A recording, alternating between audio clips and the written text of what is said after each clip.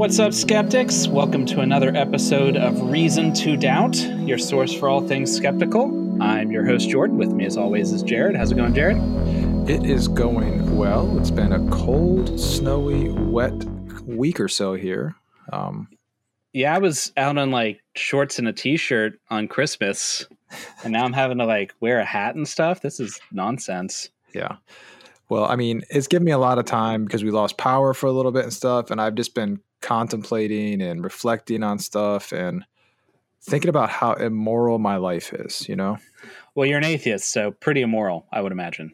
Right. But I wish I had something that could like guide me, right? Like some sort of principle or something that could show me and at least tell me like in words that are really short, really distinct and to the point. Like this is how you're be moral and this is how you are not moral, you know? Have you tried reading Dawkins' books? I mean, that's supposed to be our Bible, right? Yeah, well, I did read it, but I guess I might have breezed past that chapter on morality. I don't know. So yeah. So today we're going to be talking about the 10 Commandments and more broadly a little bit about Old Testament morality. 10 Commandments, if you're not familiar with them somehow, I think most of our audience, such as it is, lives in America, and I'd be shocked if any of them have never heard of them. But if you've never heard of them, they are allegedly the 10 big rules that thou shalt not do, the 10 most important ones. Yeah. I'd be surprised, actually, if after this episode, people were like, I didn't know that about the 10 Commandments, you know, or I think there's going to be some stuff that comes up in this episode that most people won't know about. So, yeah, I think there's going to be the 10 Commandments you are familiar with. If you've not looked into them before for yourself, you just kind of took the list that was on the Sunday school wall and that was it. Those are not, first of all, those aren't the only 10. And they may not say what you think they say. So, it's going to be a lot to cover today. Right. And the reason we're kind of talking about this, first of all, is because many Christians and some Jews will claim that the 10 Commandments are the basis for all of Western morality. Some would even argue that they were divinely inspired. So, not just that they were, but that they're so perfect, they basically had to be. Correct. There's no explanation for it aside from them being divinely inspired. Exactly. Not just because the Bible says they were, but they're so perfect and you couldn't write a more perfect and more moral thing in the world. They'd have to only be divinely inspired, right? Exactly. Yeah. And so we're questioning, but like, are they though? Like, are they really that great? And the fact that the claim of they're the basis of all Western morality and they are a perfect set of moral rules, that's a claim we can investigate. Yes. But before we investigate it, though, we want to bring you this episode from the ad populum fallacy, which is also known as the bandwagon fallacy. Right. Today's fallacy of the day is something that happens when you claim something is true or it's correct merely because, well, like everybody says it, so it must be right. Right? Yeah. Yeah. For example, everybody drives 5 miles over the speed limit, so it shouldn't be against the law to drive 5 miles over the speed limit. Right. Therefore, it's not wrong. Yeah. Which I'd argue it's not wrong. Really? I mean, really? Is it really that bad? You know? I mean, everybody does it. So. Right. Or obviously the moon is made of cheese. Everybody knows the moon is made of cheese. That sort of thing. Yeah. So the thing to keep in mind with this one is most people have been wrong about most of the things they knew through human history.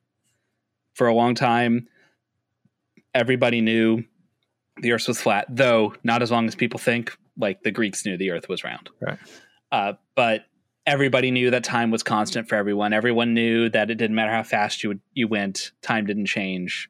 And so everybody knowing something isn't good evidence that it's true necessarily, depending on who those people are. On the other hand, you have to be careful not to apply this too broadly, because if, say, you had 100 experts and 99 of them say, okay, A is probably right, that may not be evident, that may not definitively say it is true, but as a piece of evidence, as a heuristic, it would be reasonable to say, okay, well, it's more likely to be true because these experts agree. That's not the same as a bandwagon. It's not true because people agree with it. It's experts with relevant training in the field say this, so I am going to have a priori think that it's, well, that wouldn't necessarily be a priori, that would be posteriori. But that'll be a piece of evidence indicating that I think it's likely true. Right. But they could be wrong. Probabilistically, they could be wrong. Actually, they're probably right, but they're probably right. Yeah. But you never know. Don't jump on the bandwagon. Don't jump on the bandwagon. Don't do that. And just like that, don't jump on the bandwagon about the 10 Commandments. So, segue. Yeah, segue. We're the best at it. So the 10 Commandments, the story that you probably heard, at least the story as I heard it when I was in Sunday school, went something like this, that like Moses got the laws from God, and some lessons they talked about him getting angry because those darn Israelites were so ungrateful and they were like worshiping the wrong God. But then it was like, and so Moses like yelled at him, but then it was fine. Like they realized the error of their ways, and then that was what led to like the 40 years in the desert. Yeah. So seemed a little harsh, but you know. So in preparation for this, I looked up a video on the YouTubes, and it just happened to be a video made for children for Sunday schools. And it was all cartoony and stuff. And it was like a 3-minute video. And the basic message was the Israelites came out of Egypt. Moses took them to Mount Sinai. God gave them 10 commandments and said, these are the commandments for you, and live by them. And that was it. So like a message made for kids in Sunday school. That was the broad strokes. Like, so. Now, obviously, people who've looked into it more depth would understand more of it. But what's the real story? If you just crack open your Bible and blow the dust off it, and you don't fall asleep after 2 verses, right. Yeah, or do what I did and go to Bible Gateway, because I don't actually open my Bible. Here's what actually happened, and the story is actually pretty crazy if you just read it. It would make a great movie. I think they've done it. Oh, have they? Once or twice, maybe. So, okay. So the whole kerfuffle in Egypt happened, right? And they got out, and then so Moses is like, we need rules. Anyway, he gets called onto Mount Sinai by God. Okay. So Moses goes up and gets the 10 commandments from God. Now, I say the 10 commandments. These are the ones that you're familiar with. The list that we'll probably enumerate later, but don't lie, don't cheat, don't steal, those sort of things. They're all the ones that are on the Supreme Court. He gets those. They are not called the 10 commandments. That will be important later, but they are the first 10. Yeah. God gives them 10 instructions and says, here. Yeah. And he does not yet write them on a tablet. Yeah. That comes later.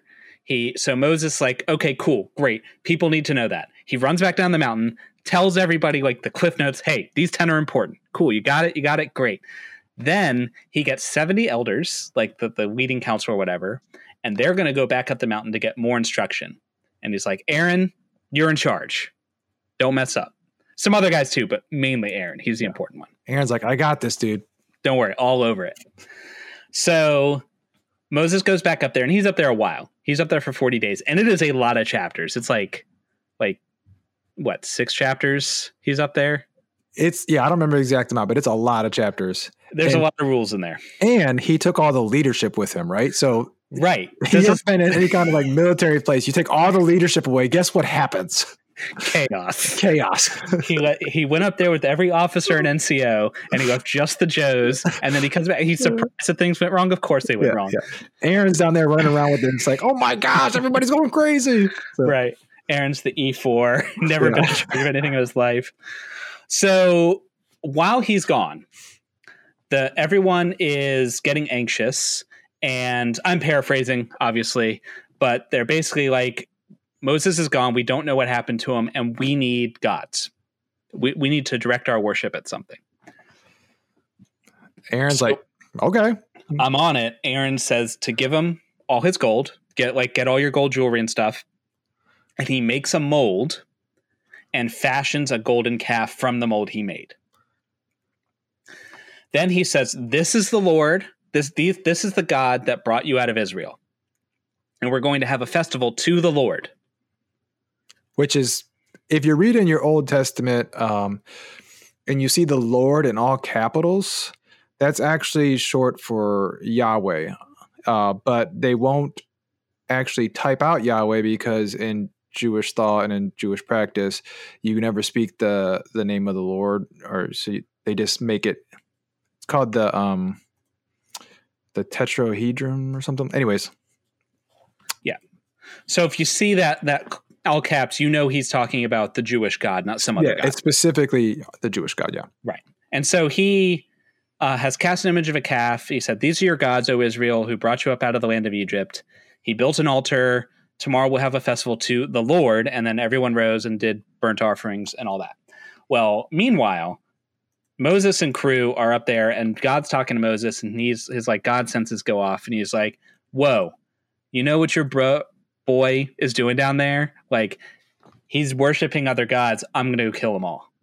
And Moses is like, "It's okay. Like, they're stiff necked. It's like, it'll be fine. I'll go fix it. Don't kill everybody." And to his credit, God changes his mind. It says that he changes his mind about killing everyone. So that's cool. But now, and during this period, God has given him the stone tablets that have not just the 10 commandments, but like the whole law that he has just dictated over these 40 days. Yeah. So God typed out like a really small, like uniform, a bunch of shit on a bunch of tablets. On these tablets. So Moses comes down from the mountain, and he's got the tablets in his hands, and they can hear the celebration. He gets there, and Moses is super angry, which seems a little weird because like he knew what was happening. Like God just told him. Yeah, and he just talked God out of like killing everybody. So yeah, he just talked God out of mass murder. Right. So Moses gets so angry, he smashes these tablets to bits. He destroys the tablets that were just handed to him by the almighty creator of the universe. Right. Then he takes the calf that they made, the golden one. He grinds it into powder, mixes it with water, and makes them drink it. This is like some hardcore, Greek life hazing stuff going on here. So, yeah, but it gets better. So then he goes to Aaron, who he left in charge, and he says, "Bro, what did you do? Why did you do this? Why did the people bring this great sin upon them?" And Aaron said, he says, quote, and we're reading all these verses that we're getting are from the NRSV. If you want to check our, read along with us. The New Revised Standard Version. Right, which we think is probably one of the better translations. Aaron says, "The people, they are bent on evil. They said to me, 'Make us gods who shall go before us,' because Moses is gone. So I said to them, 'Whoever has gold, take it off.' So they gave it to me. I threw it into the fire, and out came this calf." It just came out of the fire, man. I don't know what happened. Aaron literally throws everybody under the bus. These guys, they're crazy. So it's funny, if you read more in the story, several times the writers are not letting Aaron off because they're like, the people are running wild, for Aaron had let them run wild.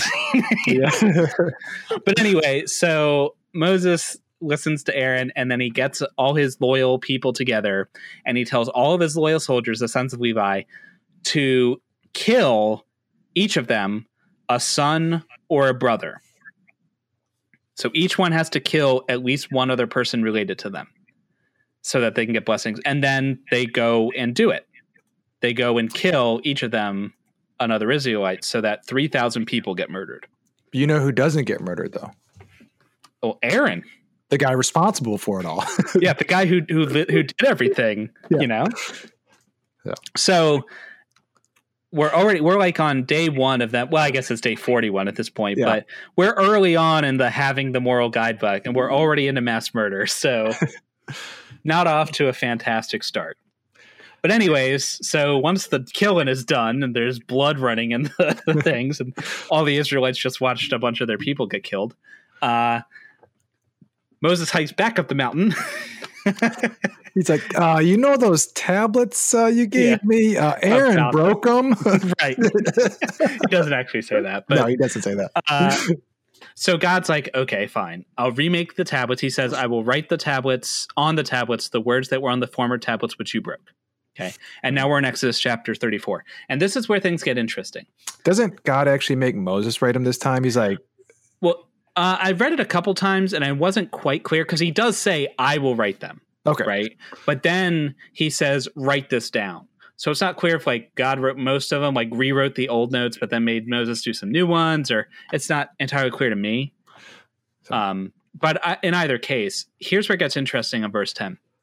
So God says, "Here I hereby make a covenant," and then he gives a bunch of rules. He gives 10 more rules. And then at the end of it, he says that in accordance with these words, I've made a covenant with Israel. And Moses up there for another 40 days and nights. And he wrote on the tablets the words of the covenant, the 10 commandments. So the commandments he's just given are now explicitly called the 10 commandments. In the actual biblical script, it says the 10 commandments, referring to the words that God made the covenant with. Right. In other words, the words he just said. Plot twist, they are not the 10 commandments you heard in Sunday school. No. And they're not the ones hanging up in your courthouse if you live in Georgia.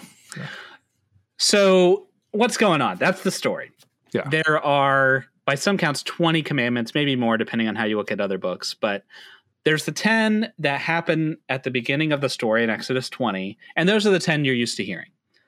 Don't have any gods before me. Don't make an idol. Don't use the Lord's name wrongfully. Remember the Sabbath. Honor your father and mother. Don't murder. Don't commit adultery. Don't steal. Don't bear false witness against your neighbor. And don't covet your neighbor's stuff. Yeah. And interestingly enough, that list is repeated again a second time, but there's 3 lists of 10 commandments, and that one's in Deuteronomy. So, right. And that's probably why we consider that one. Right. In Deuteronomy, Moses is recounting the story of the 10 commandments, and these are the ones he says. Right. But the ones that are explicitly called the 10 commandments in Exodus 34 are a little different. They go like this. Take care not to make a covenant with the inhabitants of the land to which you're going. And he says exactly which people not to make covenants with. Yeah. And not with their gods either. Don't cast false idols. That's a repeat. We know how that one turned out. Right. Not well. Except for Aaron. He turned out okay. Yeah. You shall keep the festival of the unleavened bread. That seems pretty important. Mm-hmm. Very important. All that first opens the womb is mine. And then he talks about like basically the firstborn of all your livestock. Number 5. Remember this. No one shall appear before me empty-handed. Don't you be coming in here without any gifts now. I need my monies. Right. Yeah. Number 6, 6 days shall you work, but on the 7th you rest. So remember the Sabbath, same as before. Yeah. Number 7, you shall observe the festival of weeks. First fruits of harvest festival. Number 8, you shall not offer the blood of my sacrifice with leaven. So don't mix yeast and blood because that's gross. Yeah. Don't be sopping up your steak with bread, okay? Yeah. Not if you're going to offer it to me anyway. Yeah. And number 9, the best of your first fruits on your ground, bring to the Lord. And number 10, the last one of the 20. I wrote the last one twice. Oh, how could I forget this? It's so obvious. You need it in any list of commandments. Don't boil a kid, so a baby goat, in its mother's milk.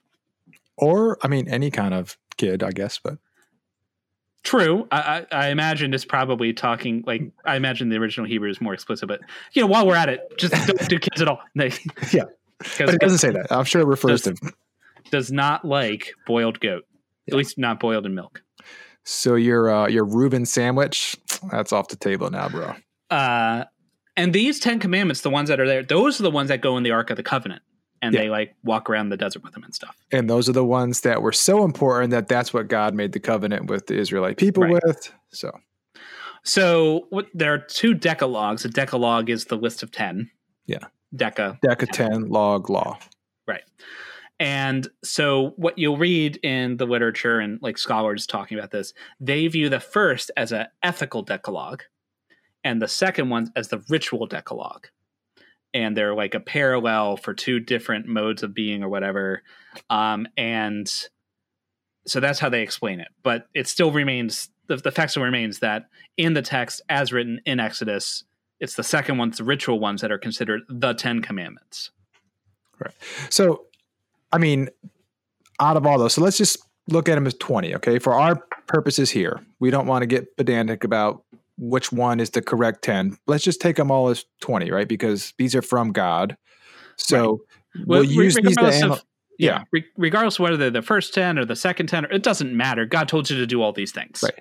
And so we're going to give a little bit of a benefit of a doubt here. We're going to look at these as 20, even though we'll call them 10, right? Because the claim is that one of these lists, one of these 10s, is the perfect moral code and the basis for Western morality and all that stuff. So now that we know what they are, we can actually maybe examine that claim, right? Right. So let's look, and I'm going to look at the first 10 to start with. 6 of them cover things that you might consider ethical. Honoring your elders, maybe. Don't lie, don't steal, don't murder. 6 of them cover that kind of behavior. 4 of them cover stuff that definitely doesn't have anything to do with that. Don't have any gods before me.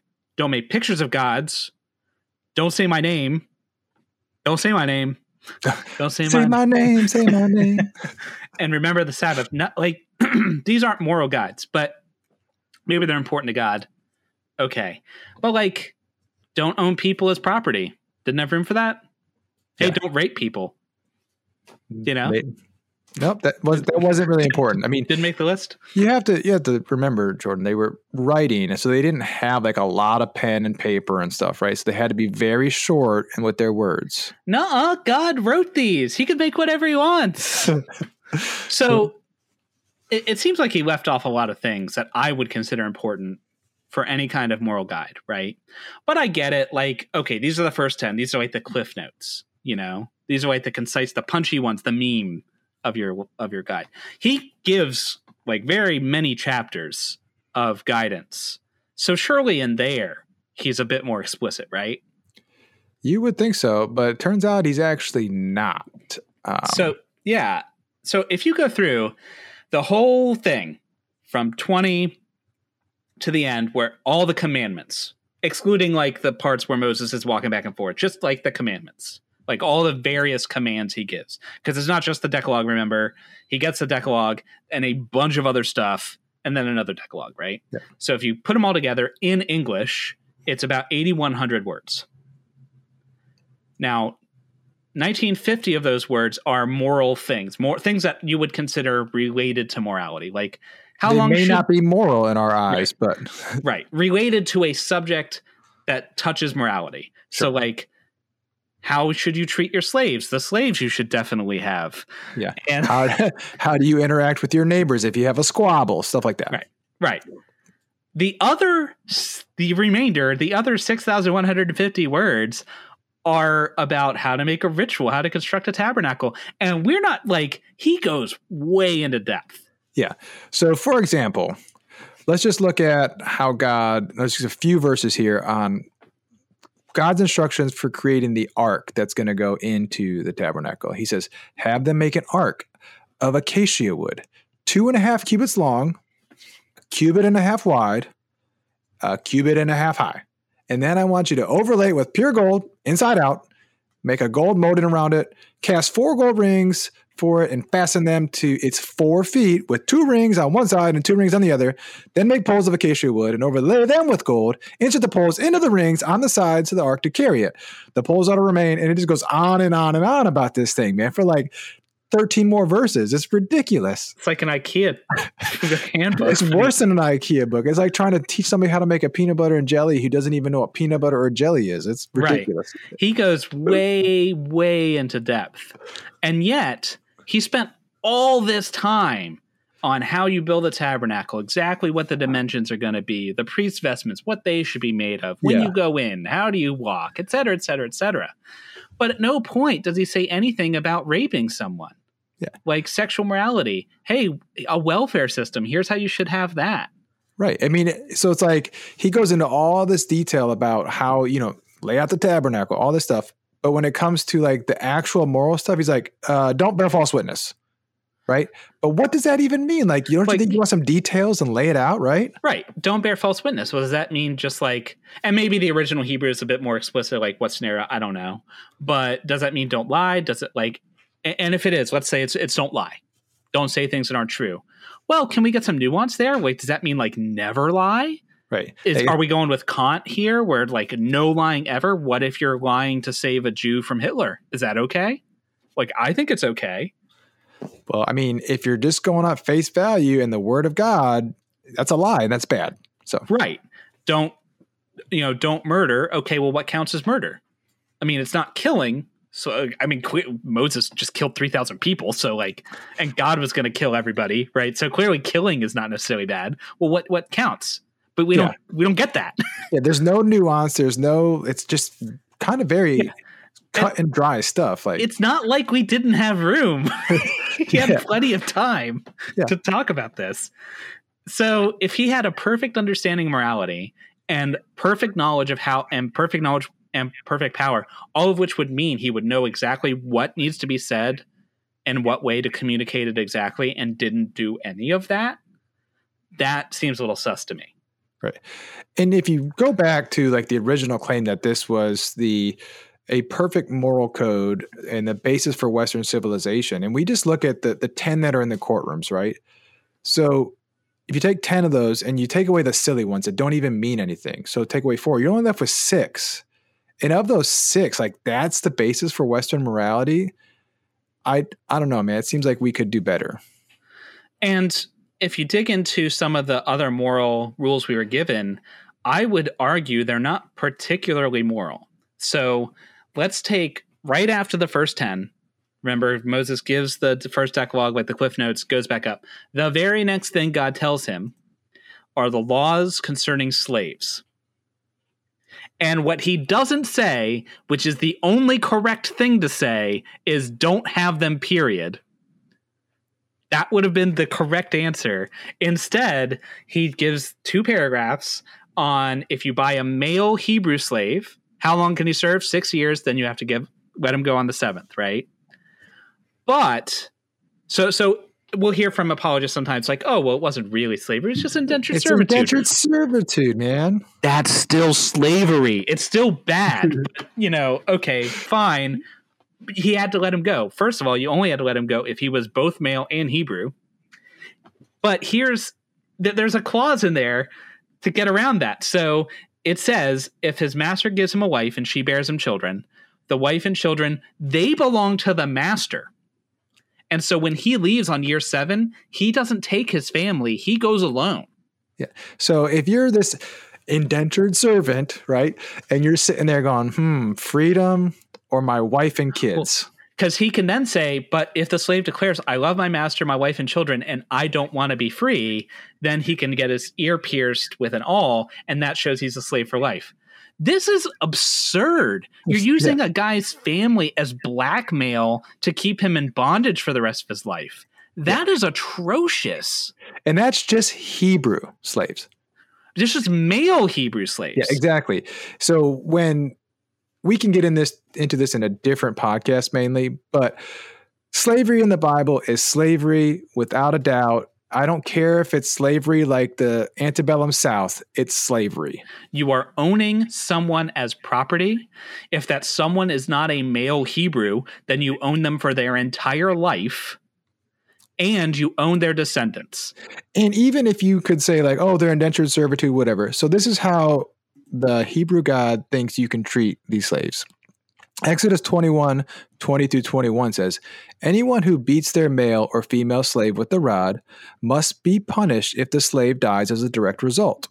But they are not to be punished if the slave recovers after a day or two, since the slave is their property. That I don't think that's Exodus. Is that Exodus? Mm-hmm. Oh, You're right. Further down, Exodus 21 verse 20. Yep. So when a slave owner strike a male with a rod and the slave dies immediately, that's bad. But if he survives a day or two, that's fine. Yeah, this is the perfect moral judge. Not only can you own people as slaves, but if you beat them with a stick, as long as they don't die in 2 days, it's cool. Right? Like, that's ridiculous, man. And what we're told often is that this is like their welfare. Like, they didn't have welfare. And so like this is how people who were down on their luck would get out of bondage or whatever. Let's leave aside the fact that it only counted to male Hebrews, and if you were not a male Hebrew, you were not in that boat or whatever. Let's leave all that aside. Again, this is God. You're telling me God didn't know how welfare works? Like, God didn't understand how you could set up a system of like support that didn't involve owning people as property. He couldn't have taken like 100 of the 8,100 words he put towards, or the 6,000 words he put towards the tabernacle, and said, okay, no slaves, but let's set up a system where if somebody's poor, down on their luck, you can lend them money, you can give them some food for a while, they got to work to earn their keep, but they're not property. You got to treat them nice. But I don't know necessarily what the 100% right solution is. I know for a fact it wasn't owning people as property. Yeah, wasn't allowing them to beat them. I guarantee you, if you took someone, I have a friend of mine who has a doctorate in like public policy. Mm-hmm. I guarantee you, if you sent my friend back in time, she could come up with a better system than this. Now, she is benefiting from several thousand years of human progress. So it's not surprising to us that she would know better than an ancient Hebrew. Right. But if this was the divine inspired word or actual written word from a all-knowing, all-powerful being, they would have that knowledge too, right? Right. And then all the other knowledge. So this doesn't strike me as a book written by someone who is all-powerful, all-knowing, and perfectly good. This is a book written by a Bronze Age culture 4,000+ years ago with the morality of their day. Yeah. If you just examine it at face value for what it is, if nobody told you anything, you took the God out of the story, you just laid out these rules and you said, do you think this is a perfect moral code? I'm going to say most people would say no. Right. Other excuses we'll hear is, well, what about the New Testament? Like that was the old covenant, man. This is the new covenant, right? Yeah. Well, God's supposed to be perfect and unchanging. So old or new, it's supposed to be perfect. And I've also heard, well, you have to give them an imperfect system at first, because it's like how you don't teach children the full truth right up front. Well, I can't think of any reason to start with slavery. I don't see how that's going to get you anywhere. But like right after this happens, we're told, none of this probably happened, right? Like they probably didn't ever even went to Egypt. Exactly. But specifically like with the slavery thing, like in the story, the Israelites just came out of slavery, so they know how bad it is. Right. And then they spend 40 years wandering in the desert. That's plenty of time to mold a culture into whatever you want. Yeah. A lot of brainwashing can happen in 40 years. Right. So they could have come out of the desert, with a 23rd century morality system, just catapulted the world into the future. But no, I guess not. I mean, think about what we've done in the past 40 years, right? Yeah. We're certainly have plenty of room to grow, but come on, at least we're not explicitly owning people as property, just effectively. Yeah. So clearly, end of the day, this is not some amazing list of moral, this moral book. And I would argue most Christians probably don't actually get their morality from this. No. Like, I think they're so vague. Don't murder, don't commit adultery, don't steal. Like, okay, they're so like basic. Everyone already agrees with them. Like the points that are good are just so banal and mundane that, okay, literally anyone could have written them down. Yeah. And the points that aren't like that don't matter. Exactly. Especially the ones about how you treat this God and how you. So interestingly enough, we looked up some other religious cultures to see, how they, deal with morality and stuff. So Buddhism is one we're going to start with. And its morality is codified in the form of 10 precepts. They're called Dasa Sila, which require abstination from 1, taking life, 2, taking what is not given. So this is abstination. So you're abstaining from these things. So don't do these things. 3, committing sexual misconduct. 4, engaging in false speech. 5, using intoxicants. 6, eating after midday. 7, participating in worldly amusements. 8, adorning the body with ornaments and using perfume. 9, sleeping on high and luxurious beds. And 10, accepting gold and silver. Now, some of those are a little funny, but only the first 5 have to be followed by the average lay Buddhist, right? The other 5 are just for the monks and like the priests, basically. Yeah. And so if you look at the first 5, which are the ones that are supposed to apply to everyone, kind of, you could look at it almost like the first 5 are compulsory to everyone if everyone was Buddhist. And the other 5 are like, okay, if you want to go further, then you can also take these 5. Don't kill people. Don't take a life. Okay, Well, great. not even people, taking life in general, right? So don't take life. All right. Don't take what's not given. Cool. Don't commit sexual misconduct, which means like don't commit adultery, don't sexual rape abuse. Somebody, don't abuse somebody. Cool. Hey, they found room for rape. It's right there. Yeah. Don't engage in false speech. Don't lie. And 5, don't use intoxicants, which, I mean, I'm drinking a beer right now, so I would miss that. But like, I could get down with that. You know, yeah, I mean, it seems like just from 5, I think we have a better moral code than what's in the 10 Commandments. We've already made an improvement, right? Yeah. So what about Jainism? Jainism is one that I hear a lot, that I get a lot of respect. I hear a lot of respect given to Jainism. Yeah. So they have what they call vows, basically. So in Jainism, if you become a Jain, you take 12 vows. There's a lot of them, but I'm just going to give you like the bullet points. So you take a vow of nonviolence, a vow of non-stealing, a vow of chastity, a vow of non-possession, a vow of limited area of activity. So limited area activity is sort of meant to like, don't travel a bunch of places as a way to reducing your harm and your impact on the world. Avoidance of pointless sins. So speaking badly of people, self-indulgence, consuming immoral material. So I guess pornography. I don't know about that one, but a meditation vow. So you got to meditate 48 minutes every day. Limited duration of activity vow. So this one's about like being scheduled, restricting your activities to a specific time. Limited aesthetics life vow. So this one's being, adopting the life of a monk every once in a while. So every month or so, you're like, I'm going to live like a monk for a day. Kind of a purge. Yeah. And then a limited charity vow. So this one's like given to monks, nuns, the poor, stuff like that. There were 2 you missed, truthfulness and limited use of resources. Yes. So limited use of resources, using only what you need. And then truthfulness, that one makes sense. But now we did bump it up to 12, but still less than 20. Yeah, and the 2 at the end are sort of like every once in a while kind of thing. Right. So. And I'd argue again, we're way above what the 10 Commandments give us. It encompasses everything in the 10 Commandments that's good and builds on it. Yeah. Jainism's all about using as little as what you can to get by with, living a simple life, reducing your impact as much as possible on the world so you don't harm anything. I mean, that's pretty good. I mean, and I'd argue that from this, because you have that little bit more of complexity, more of an ethical framework naturally grows from it. Whereas if you're the 10 Commandments, don't lie, don't cheat, don't steal, don't murder. There's a lot of things you can do within that guideline. There's a wide range, whereas this kind of flows more naturally to the whole system. Sure. If you're looking at Jainism and you're trying to think about if an act would be moral based on these things, you could filter it through all 12. And if it passes all 12, I mean, I'm going to argue that's a pretty moral act. So it's pretty good.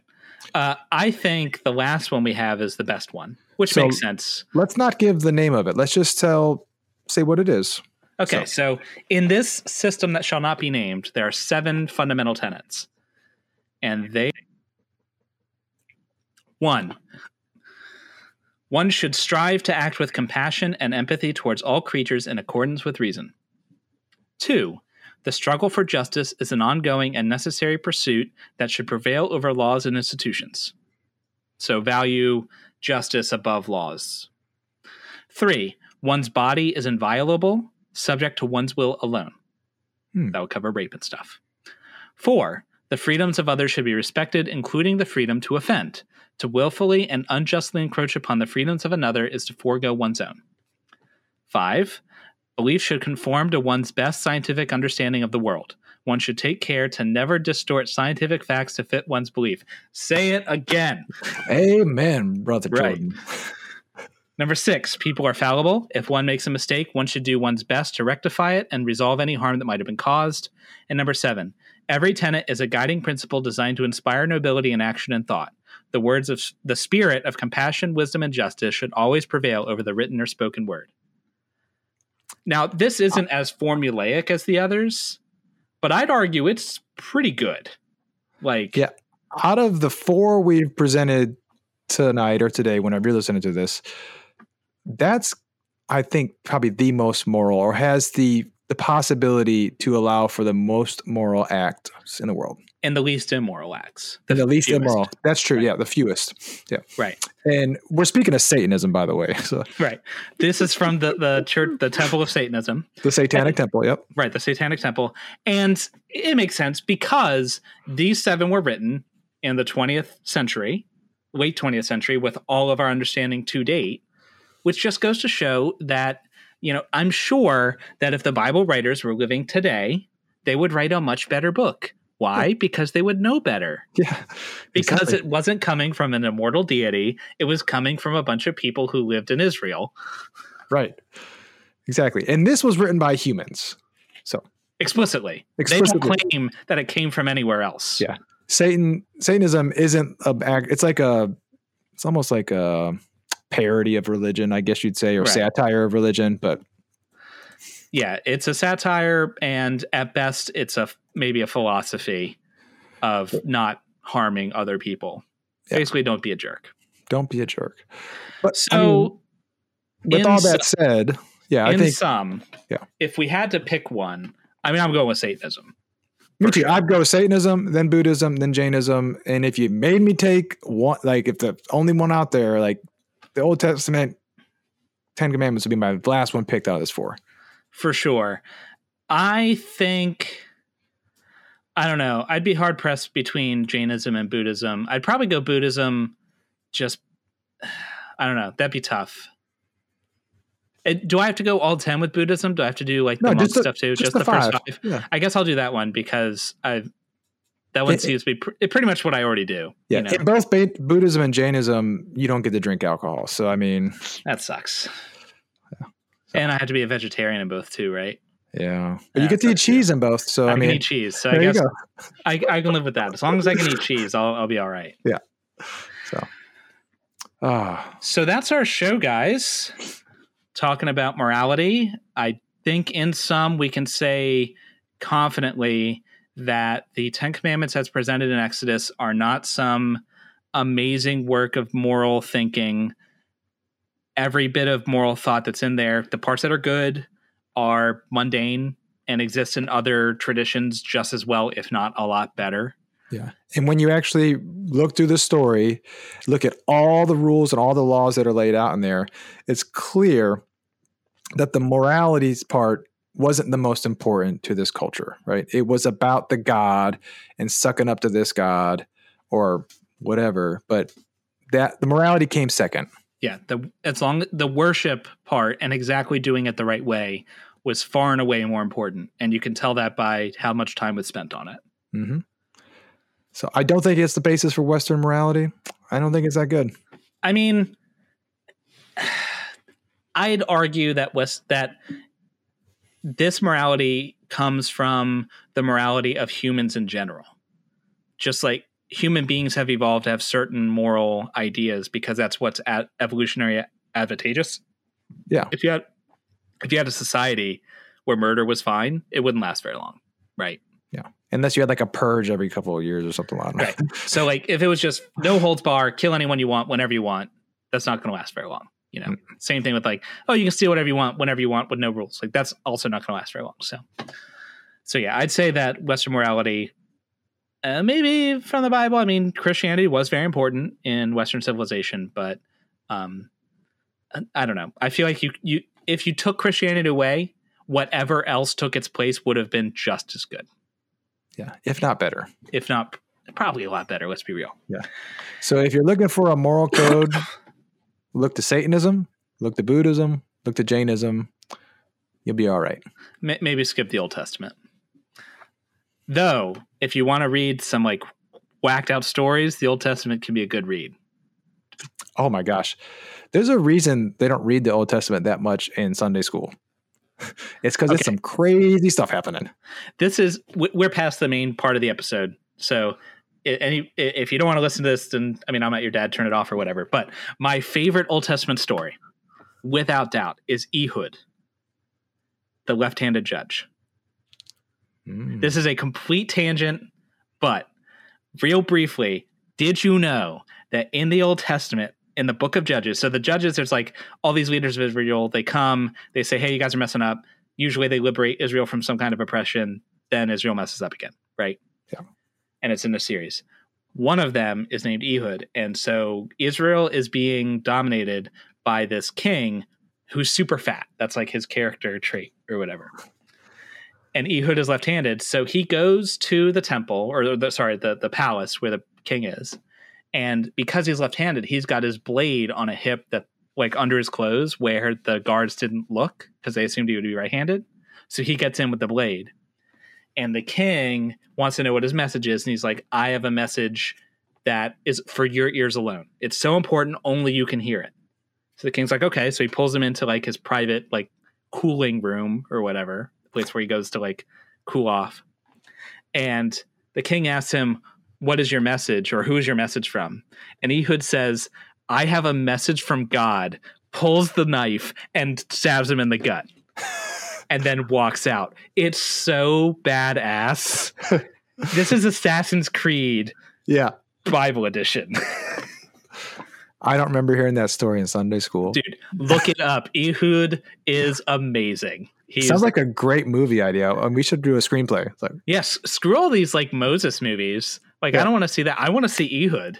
Yeah. I want to see him like eagle jumping from the top of a tower.